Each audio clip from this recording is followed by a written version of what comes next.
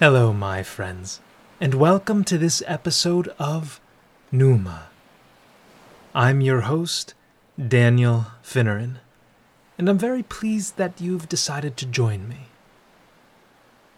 Today, I'll be leading you on a thoughtful, peaceful guided meditation to be performed while you enjoy the natural splendor of the beach. At this point, I expect you to have unburdened yourself of the heavy bag into which piles of rolled-up magazines, half-read novels, ice-cold drinks, and delicious, crunchy snacks have been stuffed. To have unrobed yourself of the fashionable cover-up flip-flops, fanny pack, sunglasses, and hat in which you were so stylishly clad. And, most important of all, to have liberated yourself from the cares of the office, the clamors of the street, the vicissitudes of the market, and the worries of the busy, restless world from which we're taking the time to step away, that we leave behind as we enter into this blissful, meditative moment.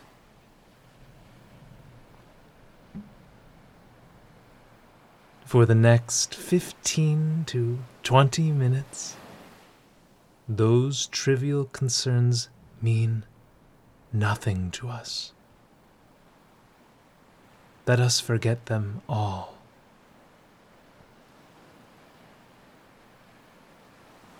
The present moment demands, and, frankly, deserves your full and undivided attention.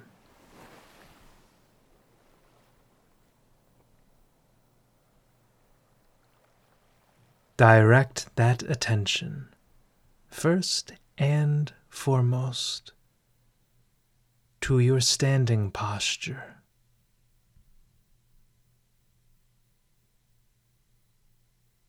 Feel your body as a collective whole,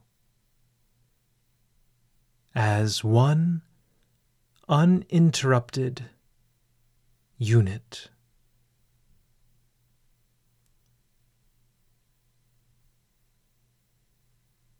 Give it a quick scan, from toes to tongue, and head to heels.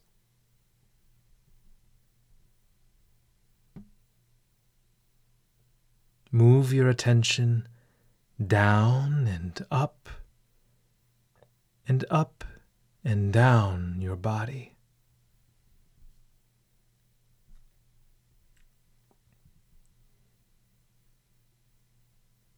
As you do so, acknowledge, if only briefly, every single part of your body.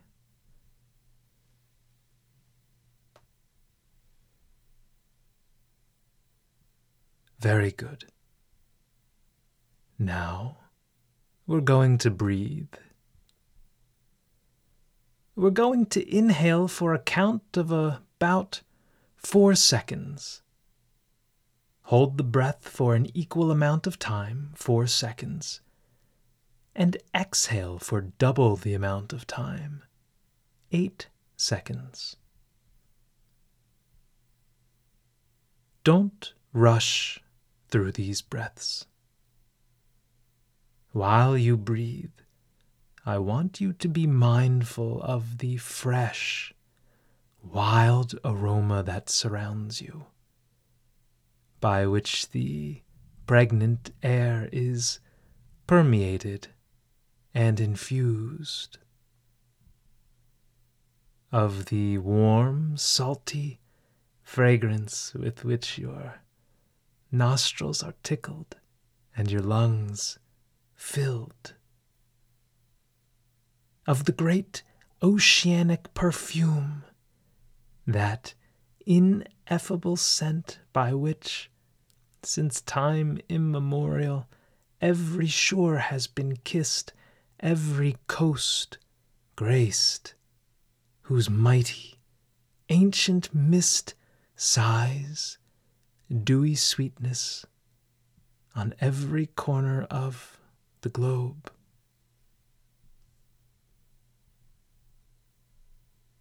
Let's breathe.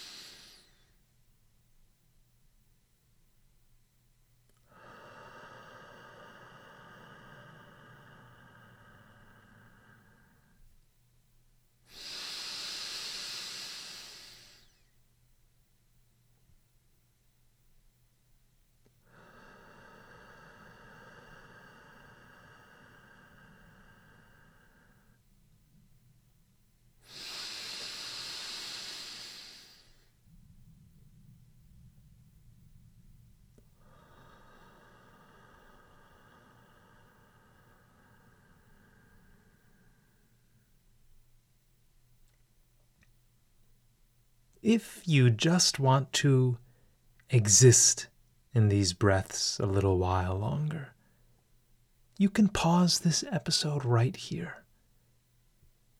Continue to breathe if it suits you.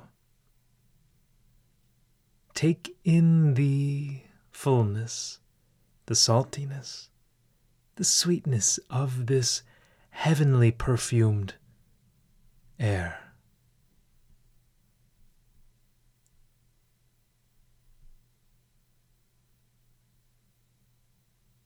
Let's now attend to our feet. How rare it is for them to be freed from their oppressive, constrictive shoes. 'Tis an emancipation devoutly to be wished. Scan from front to back, back to front, the bottoms of your feet. Between them and the millions, if not billions of grains of sand, innumerable connections are being formed. An undetectable buzz, like an invisible wave of energy and force, carries its quiet current between them. Your feet are now enlivened as never before.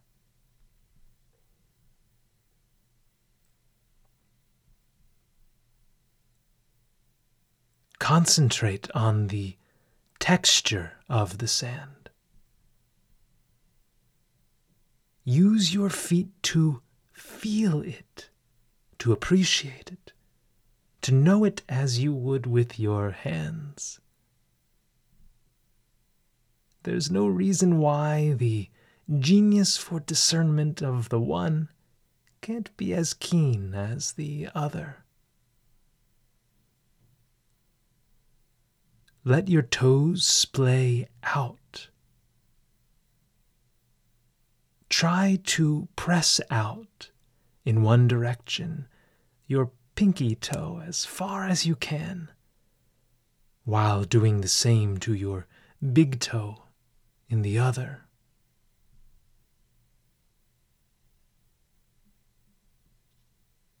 Try, with your toes, to grasp as much sand as you can hold. Curl your toes and really hold it.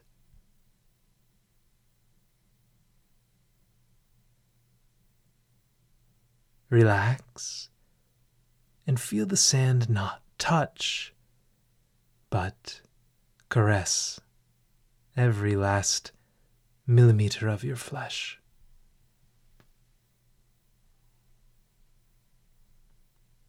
Again, splay your toes out and bring them in again. Let them extend and recoil, stretch and curl.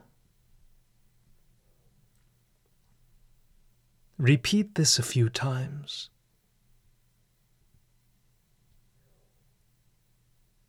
This is an excellent way to strengthen your feet and to give some play, some necessary play, through the joints. Should you be so unfortunate as to suffer from plantar fasciitis, moving your toes this way can help to provide some relief.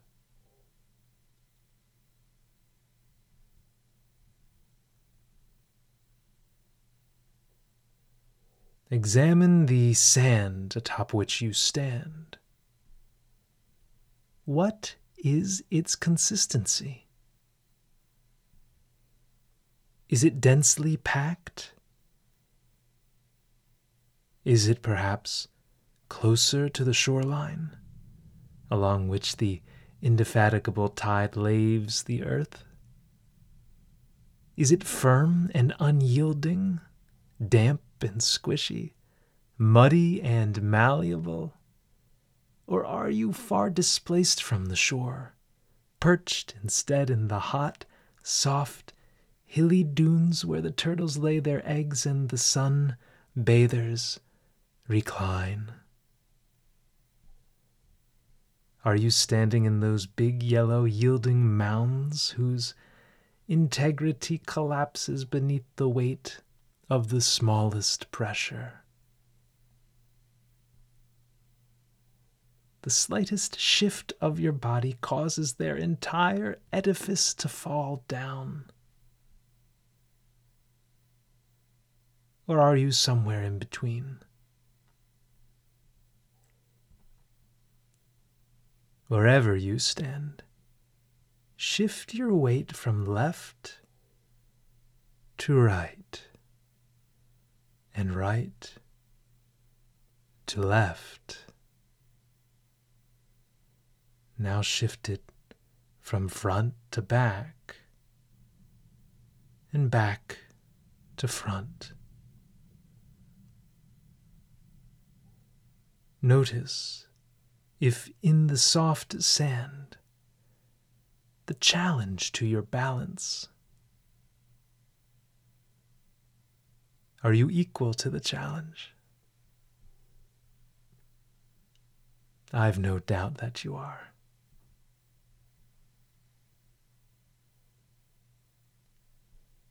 I want you now to move your attention away from your feet and the sand toward the immeasurable, picturesque, awesome vista before you. The expansive ocean and the distant horizon. I mean, of course, to use awesome in its original sense. That which is full and stimulative of awe. That by which you're at once overwhelmed, inspired, terrified, uplifted, and made to feel quite puny. For is that not what the ocean is? Is that not its main appeal? Is that not the profound effect it has on your soul? The magnetic force that draws you inexorably toward it. It reminds you, ultimately, of your smallness. It helps to restore you and your overgrown self-image to its proper dimension and size. It brings you back into proportion. It clarifies and fixes your blurred perspective. It contrasts, without uttering a word of offense, your pettiness to its greatness, your delicacy to its robustness, while flaunting a size around whose dizzying girth you can't begin to wrap your head.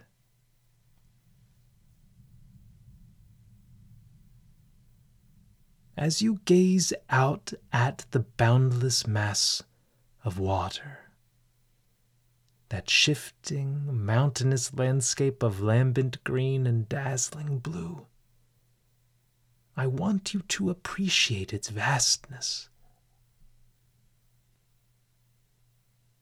Breathe slowly and allow your eyes to track left and right and right and left. Their task is to comprehend the entire scene before them.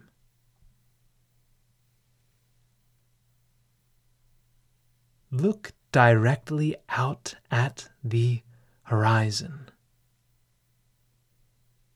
Scan its width from side to side. What a mysterious spectacle of nature this is. Think about the unfathomable depth atop which this faint azure string is stretched. Its taut cord is intertwined by sky and sea, air and ocean, blue and more cerulean blue, as its fibers are pulled from one corner of the globe to the next. Think about the thousands of miles that stretch beyond its thin blue line, a most deceitful limit at which the human eye begins to falter and mislead. Think of the light years of heaven that are suspended above it, and the leagues of undiscovered trenches below.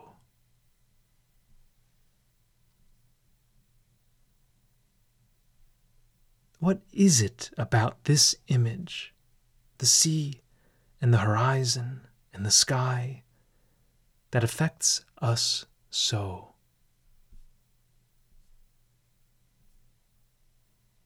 The answer, its sublimity.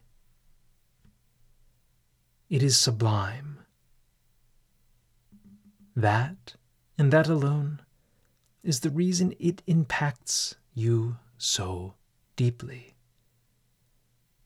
The reason you feel something to which mere words, no matter the power of their poetic expression, can do no real justice.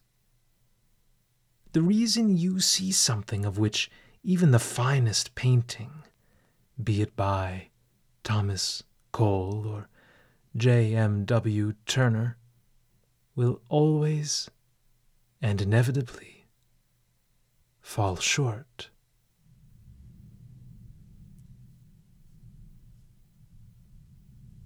Just continue to breathe, take in the horizon, and listen to these few words I have to say about the sublime. Edmund Burke, the great Irish conservative parliamentarian, examined the sublime in his immortal treatise on aesthetics, a philosophical enquiry into the origins of our ideas of the sublime and beautiful. a lengthy title in which a compact idea is elegantly contained. The sublime is that by which we're overawed, terrified, and made to feel the presence of something much grander than ourselves, maybe even something divine. The sublime, of which the ocean is but one excellent example, provokes in us very strong emotions, the strongest, in fact, that we might ever feel. It does something significant to our soul. It speaks to us in a primitive tongue for which, with all our refinement and learning, we haven't yet developed a formal language. It's an intercourse rather felt than understood. It evades rationality and chuckles at analysis, dances around dictionaries, and escapes our hopeless grasp. As Burke notes, the magnitude of the sublime causes astonishment. How can it be so big? How can it be so unthinkably deep? What vital secrets live beneath its placid surface? What life forms flourish in its imponderable deeps?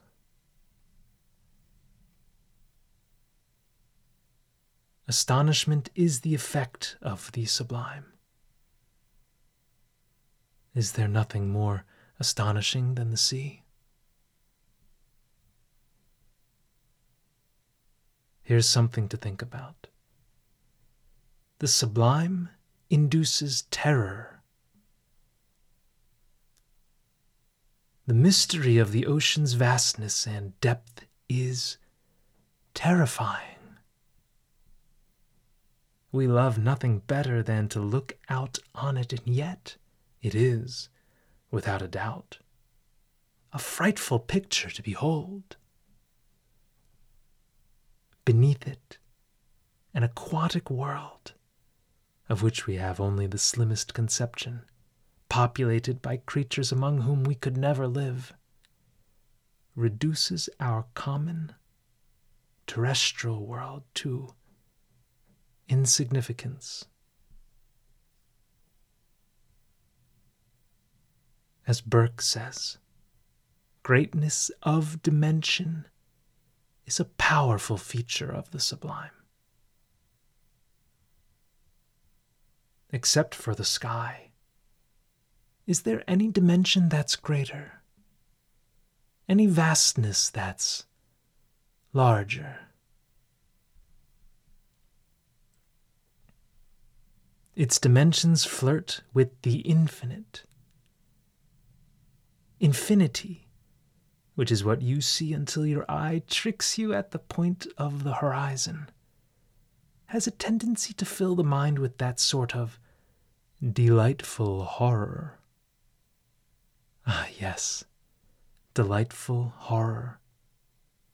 According to Burke, by whom this wonderful term was coined, delightful horror is the most genuine effect and truest test of the sublime.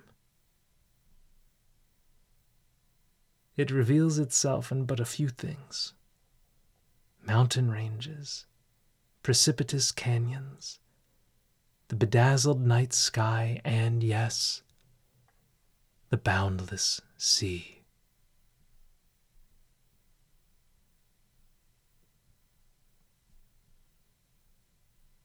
The second half of Burke's essay, in which the concept of the beautiful is treated, will be saved for another episode. In brief, the beautiful is that which is delicate, smooth, fragile, and small. if you look down at your feet and happen to notice a small, smooth, milky white seashell, you are looking at something beautiful. Contrast this with the sublime ocean from which this lovely little shell was disgorged. For a complete appreciation of aesthetics, both are needed. The sublime and the beautiful. Between the two, a perfect balance is struck.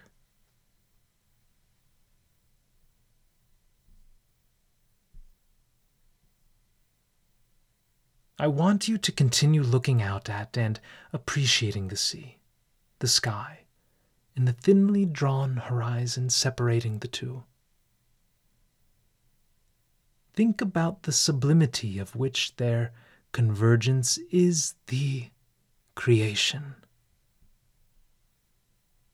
Think about the grandeur, the immensity, the glory, and the antiquity of the scene.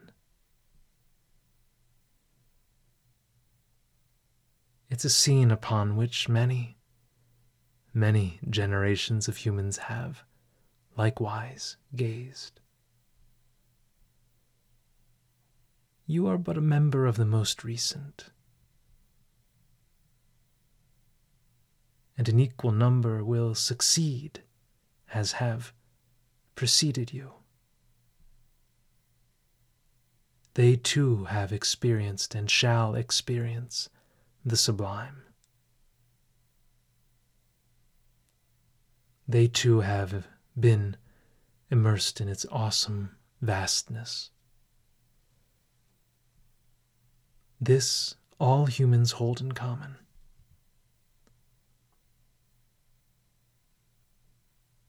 We'll finish today's beach meditation with 4 more breaths.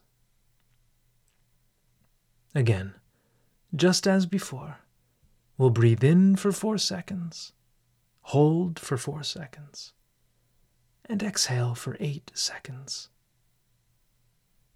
We'll repeat this 4 times.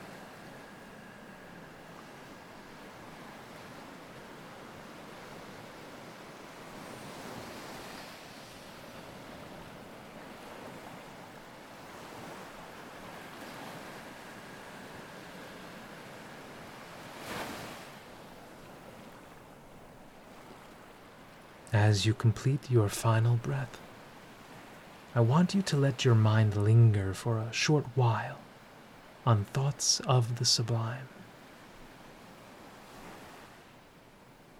There could be nothing greater.